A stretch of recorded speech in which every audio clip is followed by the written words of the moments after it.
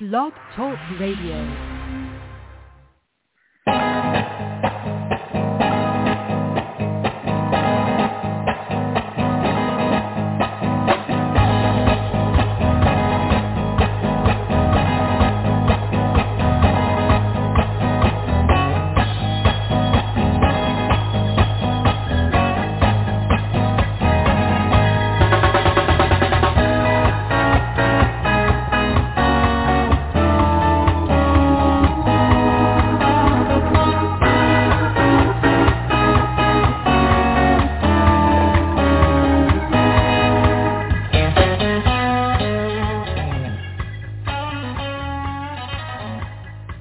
Welcome to the Brown Posey Press Show, part of the Book Speak Network.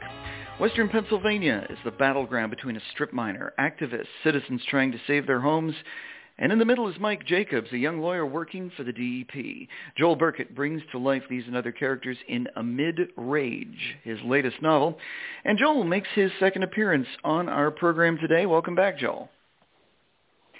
Thank you very much, Tory. I'm looking forward to our conversation. Well, the first thing that we get, and you always have to start a book with something active, you give us action and you don't pull any punches. Tell us a little bit about what Amid Rage is about, and I know I gave you a bit of an intro, but give us it from your own words. Sure. I mean, I really wanted to write a novel about a battle over environmental degradation, fury against the government, loyalty, and love. And this book is about all of those things and more.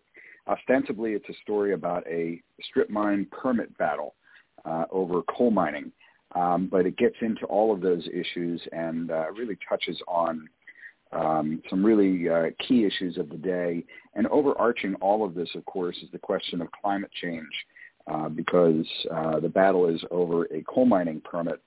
And so that we have, during the course of the story, discussions by the various characters regarding how significant coal is in the 21st century. So it's about a lot of different things. That's for sure. And it reads a little bit more of a pulp novel by the action, but also the behavior on the characters. Did you enter into it with the plan? And also, how long did you have this little concept in your mind? Because sometimes those goes back a number of years. I had the concept in mind for a very long time. I knew I wanted to write a novel about strip mining. And, you know, it's interesting. There's a balance that I have to strike in my books.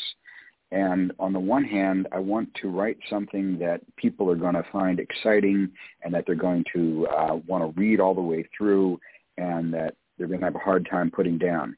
And on the other hand, what I'm trying to do is to educate people. So in this novel in particular, and in my new novel coming out in February called Strange Fire, in that novel as well, I try to educate people as much as I can about, you know, the issue that's being discussed.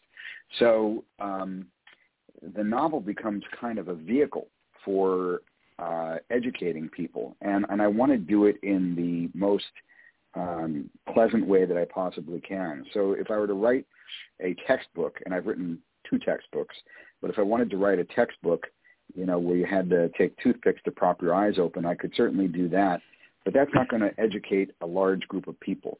On the other hand, if I write something that is exciting and that you know, people are, you know, can't wait to turn the page, you know, page turners, that kind of thing. If I write it like that, people are much more likely to learn as they read through the book. So it's a balance. It really is a balance. Yeah, and that's the thing when you consider that, you know, coal fueled this country very largely for a number of years in our American history, and yet we see the climate damage it can cause, and then the jump to different, you know, to natural gas and hopefully to wind and solar one of these days. I definitely want to ask you a little bit about the technical aspects. One of the things, as I say, you put us right in the middle of the action, and at the center, as I said, is this fellow Mike. Tell us about our protagonist, you know, sort of the young environmental lawyer who's out to do good, but there's so much more to his character than that. Mike is a complicated character. He's 28 years old. He's already been an assistant counsel with the Pennsylvania Department of Environmental Protection, DEP. He's been doing that for 3 years, which means that he's basically an environmental prosecutor for the government. He's, in a way, I tried to make him an everyman. You know, you can read a Jack Reacher novel and say to yourself, wow, Jack Reacher, he's 6'5", you know, he's a former military policeman, you know, he's really strong as anything, and he has all of these talents and these hidden talents. And you can read stories with other characters in them, and they all seem to have a superpower. You know, another character, you know, has a photographic memory, and this other character is got 6 black belts in karate. And I didn't want to make Mike that guy. I wanted to make Mike all of us. I wanted anyone who was reading this story to relate to Mike and to say, okay, I could do that. I really could do that.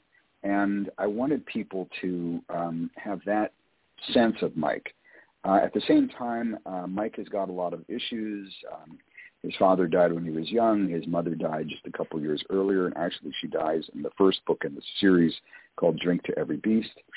And he's got women issues. You know, he's got a messy social life. His social life is I tried to make as complicated and messy as possible in these stories, and he's got all of that. And at the same time, take a look at somebody who is 28 years old, and I'm a few years separated from that. And you say to yourself, wow, these young people have tremendous responsibility, and are they ready for it? And at times, Mike is super ready for it, and at other times you say to yourself, he might not be ready for it. And yet he has a load of responsibility.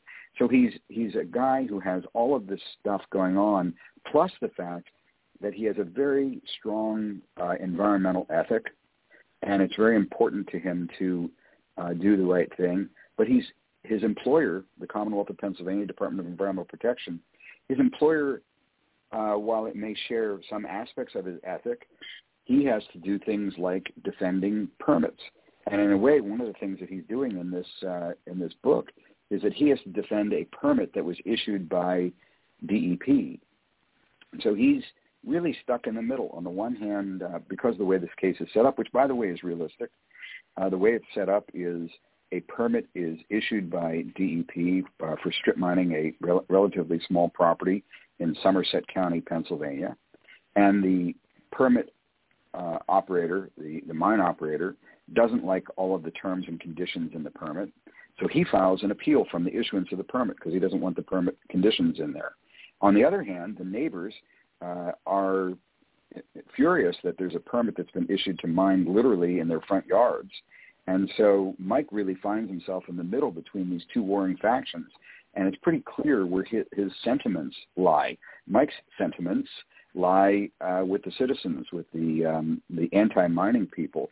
But he's got a responsibility. He's got a job, and his job is to represent the Commonwealth, which is really stuck in the middle. So he's a complicated guy. He has personal issues. He has a lack of experience. He's only been an environmental lawyer for 3 years in this story, and he's challenged when it comes to those professional issues, and is also challenged from time to time in his personal issues. And in this story, we see a particular challenge that he has. Yeah. Now, the interesting thing, of course, is, I'm basically twice the man's age, and I remember my life at 28, and it's one of the things that happens when you're creating characters. You draw on the people you know, but you also draw on yourself. How much of Mike is you? Is there a percentage of you in there, do you think? Yes, absolutely. And the fact of the matter is that while I'm not Mike and Mike isn't me, and I want to be clear about that, at the same time, I've drawn on my experiences. When I went to work for the predecessor to DEP called the Department of Environmental Resources, I was 25 years old. And at the time, I felt very grown up, and I felt I felt as though I was ready to do my job, and obviously the Commonwealth of Pennsylvania felt that I was ready to do that job. And in a real way, when they sent me out west to places like Somerset County and other counties out west to handle strip mining cases, I felt like a young gunslinger. You know, they just handed me a tin badge and said, go out there and see what you can do to bring some law and order to this mining world. And when I look back, and I know people now who are 25, 26, 27, 28, they can be very, very mature, very, very prepared. But on the other hand, they're young, and they really do. They don't have all of the talent yet. They haven't had years to develop that. They're still growing. They're still making mistakes. And in a real way, that was me. And so in many respects, Mike is me. I'm glad to say that my social life was never as messy as Mike's is. But when you combine all of the people that I've known in the course of my life, and the things that I've seen in the course of my life, and certainly read about, you get a sense of, what a messy social life can be. So, yeah, to a certain extent, there are aspects of Mike and me. There are many things, by the way, that I incorporated. I like to say that all of my characters have a little bit of DNA from a lot of different people. So, for example, we know that Mike spent a year in rabbinic school right out of high school and then dropped out. Well, that wasn't me. I never did that. But I know a guy who did that, a lawyer who did that, and I thought, that's sort of an interesting thing. He went to rabbinic school for a year and then dropped out and went to college. So there's a lot of DNA from a lot of different people in Mike, but there's no doubt that there's some of me and Mike and some of Mike and me. Yeah, and the thing, too, is that makes a much more, a fellow author likes to use the term layered when it comes to a personality, because every person has so many of those. And I see nothing wrong with pulling things from different folks. And I think that, going to that kind of a school for a year, that training instills something. It's it's experience that Mike can draw on at certain points. And I think he does at times in a mid-range. Absolutely. And, we don't like reading about characters who are, who have one dimension. We want multidimensional characters. So whether they have multiple dimensions or whether they're layered or whether they have DNA from a lot of different sources, that makes a character more interesting. And at the same time, what we want to be sure of is that our character is believable and not somebody who is just so unbelievable that that we can slough it off and say, well, gee, this isn't realistic. And the harder thing for me wasn't writing Mike. The harder thing for me was writing all of the other characters. There's a character in the story who is the antagonist named Ernie Renati, and Ernie Renati is a owner of a coal mining company called Rhino Mining Company. And Renati is a tough guy. He's a really, really tough guy. Also, I would say based on many different people that I met in the course of my career, and also fictional in so many ways. But Renati is a complicated guy and somebody that I made up. But it's complicated writing for somebody like that because you have to be true to that personality all the way through. Nikki Kane, who's Mike's best friend, and she is another complicated character that's in the story and very prominent character, co-starring Nikki Kane, really. So yes. It's difficult writing these characters, making sure that they have multiple layers, making sure that they're not unidimensional, making sure that they're believable, and it's fun too. I have to say, as a writer, it's fun to write these characters because you're building a personality as you're writing these stories.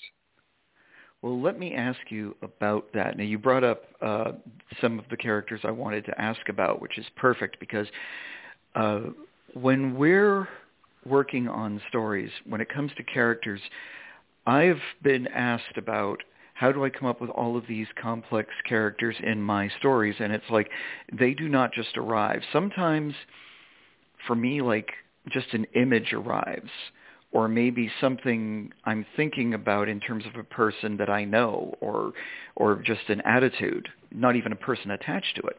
And these are characters that I build sometimes over months and years before they ever make it to the page. And I'm interested, how do you, when you're building a character, let's say you were building Mike, or you want to build Nikki, or especially Ernie, how do you build them? Do you build them in your mind? Do you write them out? How do you do that? It is a months-long process for the most part. You do have a mental image of this character in your mind. One thing that I do, and I've done with Mike, for example, and partly because I'm now getting ready to come out with the third book in the series, Strange Fire, I've had to actually develop a kind of a CV or a resume for Mike, because I don't want to have him, going to Penn State, graduating from Penn State, I should say, in book 1, and then have him graduating from Dickinson College in book 2. So I've got to make sure that those technical details are correct. At the same time, there's sort of a social resume that you're building as well. So we know from book 1 that Mike's father died when he was young, and then we actually see his mother die in book 1. So I can't have him putting a call into his mom in book 2 or in book 3. You have to keep in mind that she's gone. Now those are pretty prominent character attributes or aspects of his personality that would be hard to forget. But there's smaller things. What kind of car does he drive? What kind of music does he like? Who's his favorite band? That kind of thing. And it is something that's built over time. But at the same time, when I'm writing a story, I get an image pretty quickly of my main character and the other characters. I will say that when I'm writing particularly the minor characters, they really may be unidimensional. I'm not really trying to build a deep layered character with someone who makes a brief appearance in a story, a cop who pulls you over and gives you a ticket and then drives on. There's just the one aspect of that personality. But with the characters who are the more significant ones, you start getting an image of them. You start developing that image of them that grows over time. It may change. There are times I've written a whole story, and I realized, wow, this guy really would be much more interesting if X or Y or Z. And then I've gone back and I've had to make sure that his personality or her personality fit the thing that was that I decided to do later on. And Nikki Kane is a good example. Nikki Kane was a minor character in Drink to Every Beast, my first novel. And it wasn't until much later that I decided to make her a major character in A Mid-Rage. And so I had to go back and I had to reacquaint myself with Nikki to make sure that when I wrote A Mid-Rage that I didn't do anything that was totally contrary to the way that she was. And all of those things that I had already published about Nikki, they couldn't change. So her physique, her personality, the words that she used, that kind of thing, that had to carry over into book 2 so that, a reader who was reading both of those books wouldn't say, wait a minute, Nikki wasn't X, she was Y. You've got to be consistent with that. But it's over a period of time you build these characters. That's true. I find myself revisiting characters when I do a series. It's like I have to go back and look at them again. And then, of course, you have to take into account their growth as they get a little bit older. Tastes change, attitudes change, but the core of the person, like you say, with Nikki, her core has to stay the same. Only now we get to see a lot more of her, which is kind of cool. Absolutely. And it's really important. I think close readers or people who are reading your series, I think they're going to be upset with you if a person changes dramatically. People just don't change that much. It's funny, if you ever go back and take a look at pictures of yourself from grade school, those grade school pictures when they had picture day, and you take a look at yourself and you think to yourself, wow, look, there's 8-year-old me. And you start thinking to yourself, well, have I really changed that much? or you bump into an old friend, somebody you haven't seen for 20 years, and at the end of having coffee with them, they say, wow, you haven't changed a bit.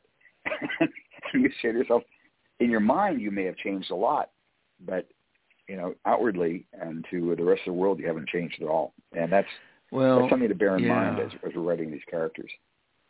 Well, to me, that would be distressing if someone that knew me when I was 8 years old saw me again and said that, because I'd like to think, because they base on what they base it. That happened at a college reunion some years ago. Somebody said that about me, and I thought, oh, I hope I have grown up a little bit in 25 years. I'd like to think I've progressed somewhat. Well, think about it. Yes, you've grown up. We've all grown up. We've all matured. We've all gotten a little wiser and hopefully a little smarter over the years. We certainly have learned a few things. But at core, the person that is, deep inside you in your medulla oblongata, that core of you probably hasn't changed all that much. It's the other stuff that's changed. And, we all are constantly growing and we all are constantly changing. But I think rarely do people change that dramatically. And it's the same thing with a character. Your character should grow. And one thing that I've tried to do with Mike is to show him growing. The arc of the series is Mike starting out as really an inexperienced guy, making a lot of mistakes as a lawyer and a lot of mistakes as a human being in the first book.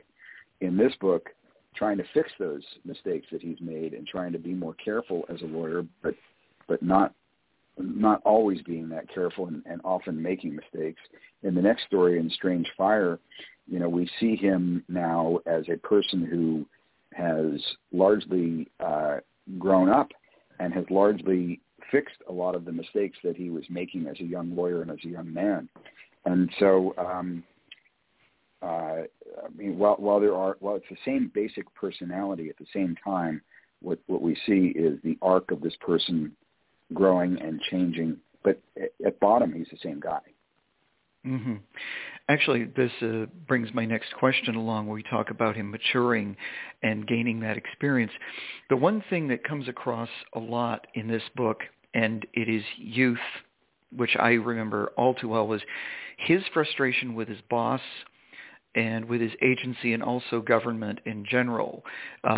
And, we have, I think a lot of folks who don't work in government, the slowness of bureaucracy, that kind of thing. I find his boss is like, you can tell at times he wants to mentor Mike, and at the same time he seems driven to distraction. And then at the same time you also have the much heavier higher ups, and you have the weight of government just sitting there. And it's like, you took us very well through the frustration that Mike was feeling of, why aren't they listening to me? Why am I not getting any help? That kind of thing. I assume you ran into that. Oh, yeah. And, certainly for the years that I was with the Pennsylvania Department of Environmental Resources, I saw that. And I also saw that in the decades that I worked with DEP over the years. And in talking with my many friends from DEP, I still get together monthly with a bunch of older DEP people, for the most part retired now. And we all went through that. It's all very frustrating. And I think one of the things that people don't understand is that government is a gigantic machine. And the machine is moving in a particular direction. We often hear about, turning the Titanic, that kind of thing. But It's actually kind of like that. I mean, when it's moving in a particular direction, getting it to change direction is not simple. And it changing course may be something that happens very slowly and over time. And that's certainly something that Mike sees. Mike's boss, his mentor, is a guy named Roger Alden. And Roger is his friend. But at the same time, Roger is about 20 years older than Mike. He's been with DEP now for his entire career. And Roger acts as a kind of a buffer between, the much older powers that be and Mike, who wants to do things in a certain way. And then we also hear about or meet, the people way at the top of the agency, whether it's the secretary or the chief counsel. And these people are, they've got policy objectives and the like, and they have a way of doing things that is very, very different than what Mike wants to do. And really, I don't care what administration it is. For the most part, most people are going to move the ship in kind of the same direction. They're going to shift it a little bit to the left or the right. We've certainly seen that over the past 5 years. But for the most part, the people at the heads of these agencies, the chief counsels, they are going to do things the way they've largely been done, even if they're making changes. So Mike is frustrated by this. He comes up against it time and again. He wants to do things a certain way. He wants to take a particular position. He argues and advocates for that. And in a real way, Roger is kind of a buffer for him. Roger protects him, and he also keeps him flying straight. And Mike chafes at that. But I think Mike really likes Roger very, very much, and has a very strong, friendly relationship with Roger, and he really does view Roger as his mentor and friend. But he also realizes that Roger is his boss, and he's got to listen to Roger. Mm-hmm. Well, this is the thing too, is that as the story was going on, I talk about the gritty nature of it at times. It often feels like there are no real heroes apart from Mike. And you talked at the beginning of the show about creating the everyman. Often it must seem Mike feels like he just sees everyone out for himself or themselves, and he's like, it's me against the world. And I think that still feeds into Mike's character of, he's 28, he's got a little experience, and he still feels like he's trying to fight that good fight. And I think that's something that should resonate with just about any reader, regardless of who they are. It's like that pressure and that feeling of, I've got to do something, or I've got to do this, and I got to do it all on my own. And that it makes Mike human, because it also shows his flaws. Yes, and actually you latched on to something that I actively try to do in my stories. For the most part, the stories are about people who are shades of gray. You take a look at this story, and there's, obviously, when you look at a character like Ernie Renati, that's black and white. Ernie is a certain kind of person, and there's very little gray in Ernie. But you look at some of the others, whether it's Feldman, who is the Philadelphia lawyer who represents Renati, whether it is some of the other characters, they're all shades of gray. And I really do try to make Mike as driven as possible, and as he's definitely the protagonist, definitely the good guy in the story. And one of the things that I do in my story is, again, I don't like beating people over the head with my perspective. So through these characters, I try to present the arguments that are made. So, for example, Sid Feldman, the lawyer for Renati, he makes an argument in favor of coal and coal production, and he makes a coherent and, I think, the traditional line regarding coal use. And Ernie Renati, at a couple of points, makes a very, very strong argument in favor of using coal and mining coal, and how important that is to the economy. And also their doubts about climate change. I mean, I certainly didn't want to present those arguments in any kind of a cartoonish way. Those are presented in a very serious, straightforward way, the way I've heard many people present them when I've talked with my colleagues and friends who have those positions. And then you have Mike, and you have others who take a strong position on the opposite side as to why coal is the worst thing that can be used for energy production, and the devastation that it brings from the mining of coal all the way through the burning of coal, and that's brought forth from other characters in the story. So, you hear these different voices, and these different voices are presenting their opinions. But at the same time, the citizens, you would think, the citizens, they're going to be the good guys, but the citizens are very, there's a lot of gray in what they're doing.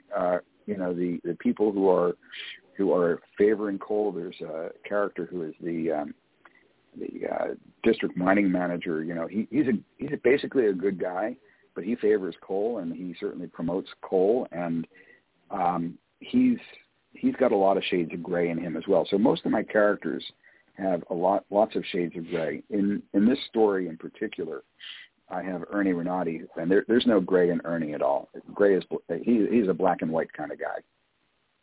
And that's the way Ernie sees everything. He sees black, he sees white, he sees and that's the kind of man he is. And it is interesting too because he made a couple of very, without giving it away, he made a couple of spirited arguments. Part of that from his own self-interest of this is my business, this is what I do for a living, this is how I make money, and you have the opposing, and I think that was very true that I didn't hear a lot of conspiracy theorist arguments on either side about it. They were like, look, this is this, here's what we have, here's what we see. I wanted to take this moment now. Maybe you could take us into the mining operations. Now, the term strip mining, we've heard that for years.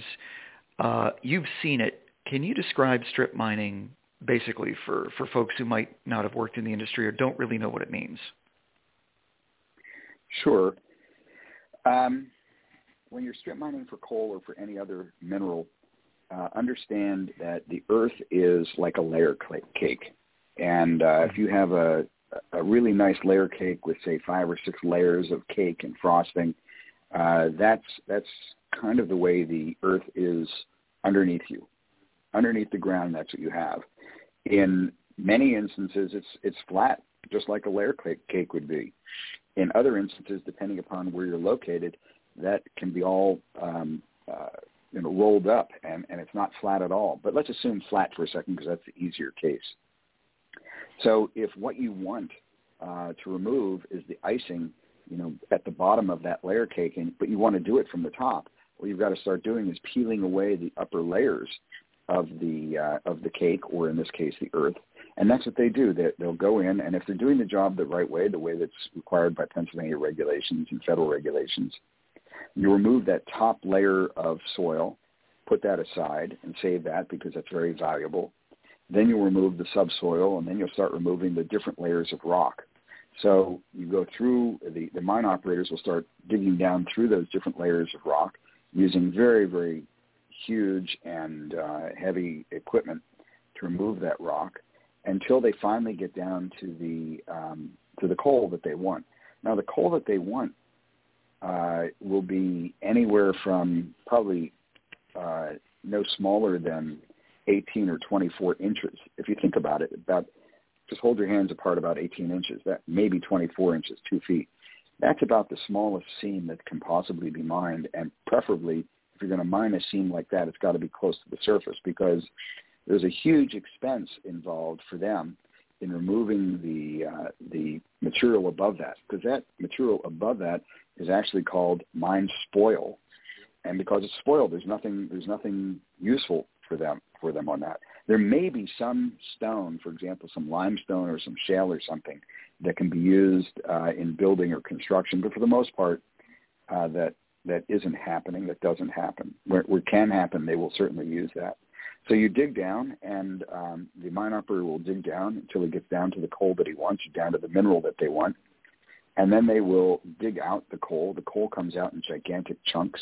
It's got to be crushed, and there are crushing devices and crushing machines that they use to crush the coal to make it the size that they want. Most coal today that's burned is burned in power plants. It used to be a time when coal was used extensively for steel production and for home heating, and so they have different sizes of coal that would be used, and that's all got to be crushed down to that size. It doesn't come out of the ground in those little sizes. And the coal is removed, and then theoretically, if it's being done right, you take that same mine spoil, you put it back in the hole, and then you put the topsoil on top of that. And that's a mining operation in about 30 seconds. Now, what are the issues with that? The issues with that are, number one, the coal itself has a lot of sulfur in it. The coal itself contains sulfur, and that sulfur, when it's exposed to air and when it's exposed to water, becomes sulfuric acid. And that sulfuric acid has to be dealt with. It's a problem when you're digging it out of the ground, because if you leave it exposed, that sulfuric acid can destroy and will destroy and has destroyed thousands of miles of streams in Pennsylvania alone. Pennsylvania alone has thousands and thousands of miles of streams that have been destroyed by the sulfuric acid and the other impurities that are contained within the coal and within that spoil. So that's a problem. When you go to burn it, that sulfur gets emitted into the atmosphere, and it also emits carbon, because keep in mind, coal itself is carbon, and so the carbon itself goes into the atmosphere, and that's a powerful greenhouse gas, and contributes to climate change. So those are issues that have to be dealt with. Some of those issues can be dealt with on the ground. Some of those issues can be dealt with in the power plant. So there's scrubbers and the like that they put in the power plant to try to keep that those pollutants from getting into the air. And I will say that it's not 100% successful. There's a fair amount of pollutants, obviously, that get into the air. So you've got to deal with that issue. You've got the issue of, these strip mines are not just 1 or 2 acres. Typically, they are hundreds of acres. And so in those hundreds of acres, you're going to have a lot of groundwater. You could potentially have streams that go right through the strip mine itself. And those streams have got to be moved if they're going to be able to mine that area. And so the streams themselves get moved. Sometimes they weren't moved at all during the olden days. They just allowed the water to go right into the mine, and then they would just deal with it at the bottom of the mine and put in powerful pumps to pump the water out to keep the mine from filling in.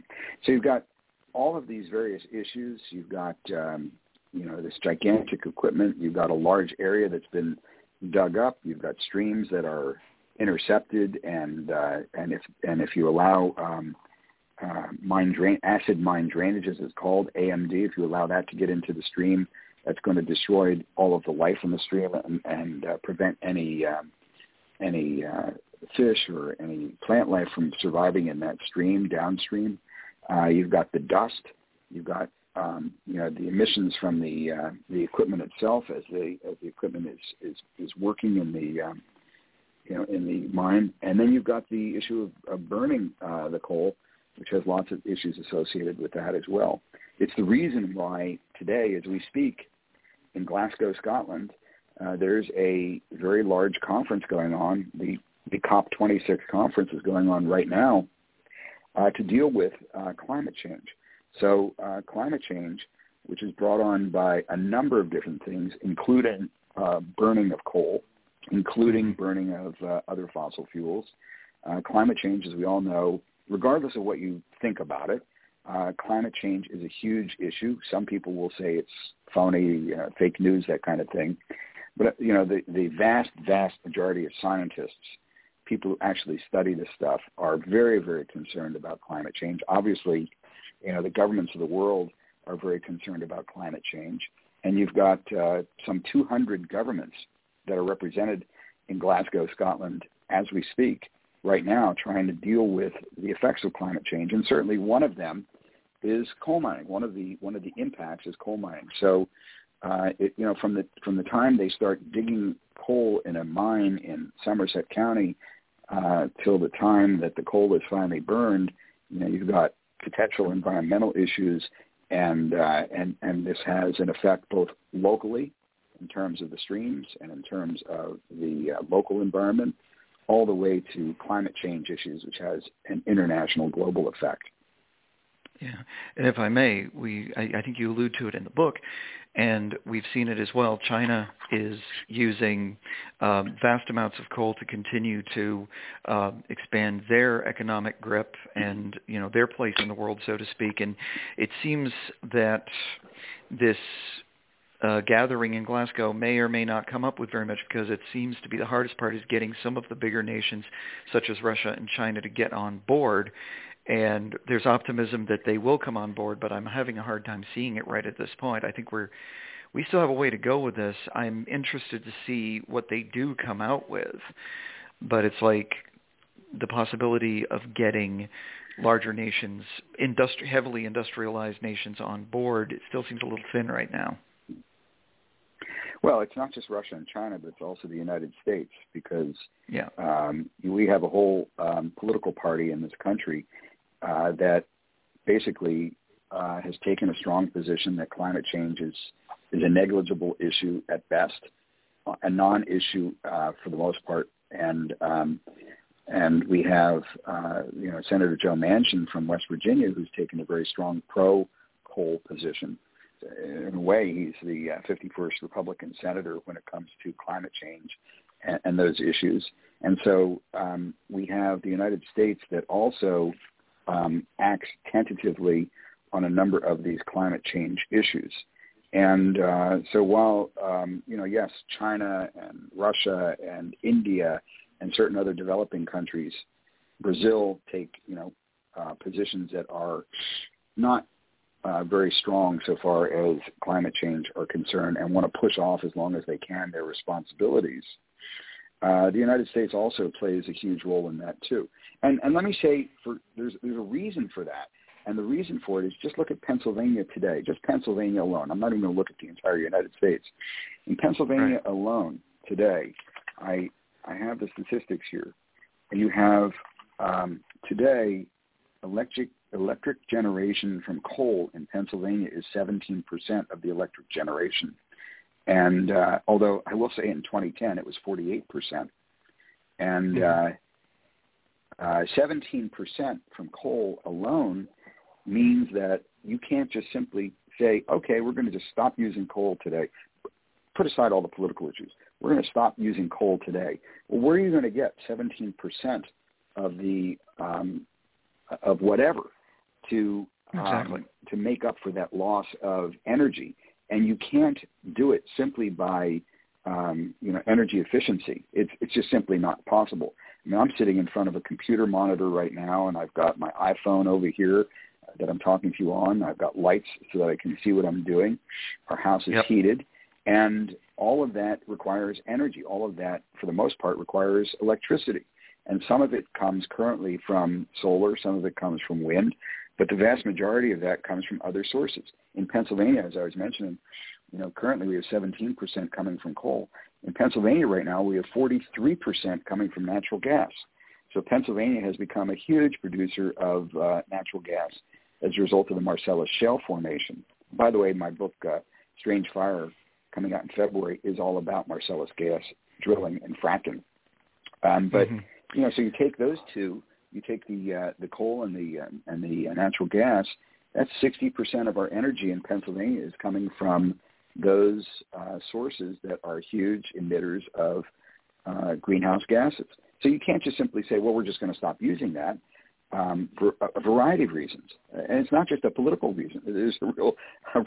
You can't say to people, okay, you're only going to get your electricity, from 10 o'clock in the morning till 2 o'clock in the afternoon, and the rest of the time you're going to have to sit in the dark and sit in the cold. So there's got to be you've got to quickly figure out ways to make up for that change in energy. Now, interestingly, you mentioned China before.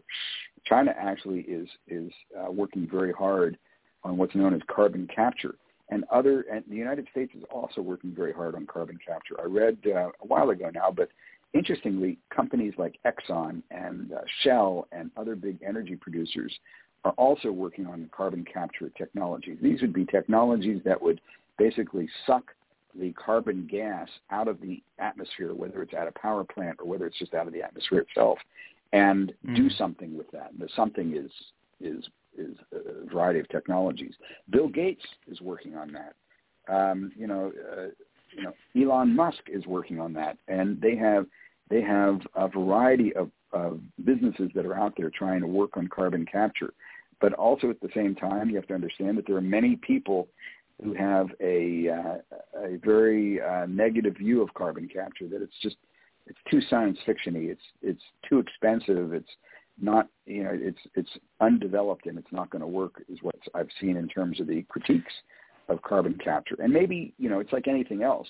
The first automobile, 130 years ago, the first automobile probably looked like something that was just a contraption that wasn't going to ever amount to much. And it took a while and took development to the extent that we now have self-driving automobiles. So it's like anything else. I suspect that it will become more important, but I think it's got to work certainly hand in hand with the reduction of carbon-producing fuels. Exactly. Well, I think it's, as we say, if we use the automobile as an example, these things take time. The question is, how much time do we have, and before irreparable damage is done? And at the same time, there also is the naysayers, quite a few. Again, as we've said, it has to do with sort of self-interest, or also possibly just the absolute fear of something new, or fear of change.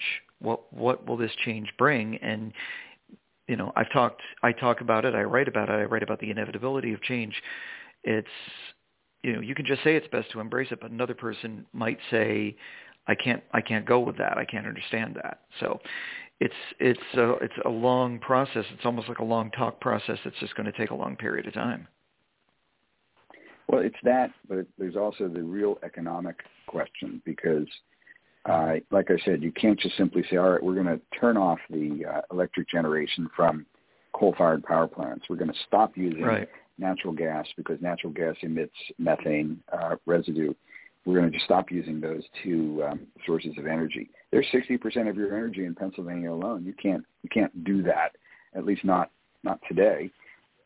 Maybe over time. But there's also the economic interest. I mean, the amount of revenue that comes into Pennsylvania, both in terms of real revenue for companies and employees and for all of the ancillary industries that support those businesses.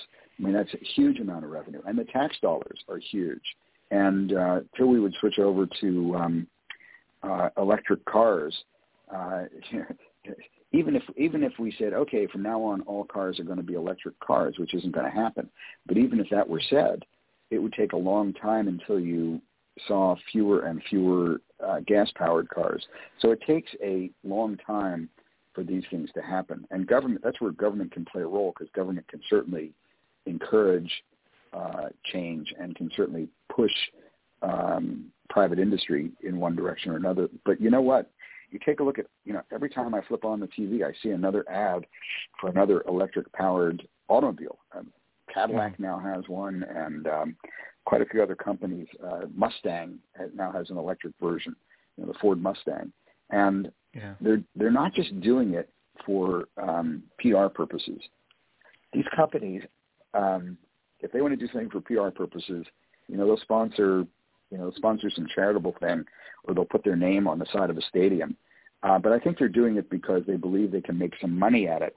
And that's important, because if they can make money at these things, then they're going to do it. And so they believe that ultimately they're going to make money as people start saying, you know what, I have a choice between a gas-guzzling Ford Mustang or an electric Ford Mustang. I think I'm going to get the electric one. Or how about that Tesla? That's a cool car. Yes, and exactly. They're making them more and more affordable. So, I think that as these companies see that there's an opportunity here from an economic perspective to make some money, that's fueling a lot of the change that we're seeing today. And like I said, it's more than just Tesla. And you see companies that are really investing in electric-powered automobiles and other electric-powered devices. Now, keep in mind, where is the electricity coming from? Is it coming from coal? Is it coming from natural gas? Is it coming from nukes? Where is that electricity coming from? So it's very, very symbiotic, very circular, and there's a lot going on there. Right. Well, I'll tell you what. We've certainly looked at your history as an attorney and that kind of thing, and you've shown your experience through your works. And we're seeing the next step here for Mike in his journey with Strange Fire, and you're stepping over toward the Marcellus Shale, toward natural gas. I guess the next thing we have to ask is, when you're what do you draw on in terms of what you've read, either earlier in your life or now, that always has a hand in whatever we go to work on? When I think of the different things I've read all throughout my life, they all sort of weigh on me or touch on me a little bit. I try not to borrow or steal anything from anyone, but I try to develop my own style. But some of the work, fiction or nonfiction, in your career, tell us a little bit about what has influenced you and maybe helped drive you to say, all right, I'm going to start telling my own stories. I have two different paths. One is the thriller path, and one is the literature path. And I was reading literature probably before I started reading thrillers, and then I started reading thrillers and really, really digging them and enjoying them a lot. But if you look at the literary people, the authors that I've admired have been people like Philip Roth, who is a writer, was a writer that really kicked down some doors and made us writers realize that we had to write in a very honest way. And Roth always did that in his writing. You may not have loved some of the things that he was writing about, and I surely didn't, but he kicked down doors and he made writers realize that you had to be honest if you were going to write. I love Michael Chabon. Cormac McCarthy is just an excellent, excellent writer that I've really enjoyed over the years. And when you read, what Chabon did, for example, in the Yiddish Policemen's Union, where he creates like a parallel world that we almost can't believe existed. So, my worlds, for the most part, aren't as convoluted and different as Chabon's was in the Yiddish Policemen's Union. But it shows you as a writer how one has to create a world. And I'm actually writing a book right now called Little Brother, which is creating a little bit of a parallel universe that exists where in that story I have, believe it or not, I have a local township going to war with the FBI. And in order to do that, I had to create a kind of a parallel universe that exists. So it's not science fiction, but it's a parallel universe. But so writers like that have taught me how to do that kind of thing. And then in terms of the thriller writers, John Grisham, of course, is, I write these legal thrillers, so Grisham, of course, is the man. I mean, he's written some great legal thrillers, as has Lisa Scottolini, and others have written some great books. John, there's so many of them out there. Other thriller writers that I really like are Thomas Harris. When Thomas Harris wrote Hannibal Lecter, what a great character in The Silence of the Lambs. He actually wrote, you want to talk about going back to the well, I think he wrote about a half a dozen books in which Hannibal Lecter appears. And for the most part, we know Silence of the Lambs, but he wrote these other books as well. And we see this Hannibal Lecter character, throughout these stories. And he taught me something about writing a bad man that we kind of like in a way. I mean, we despise Hannibal Lecter, but at the same time, there's something that draws us back to him, and that's why Thomas Harris is still writing about him to this day.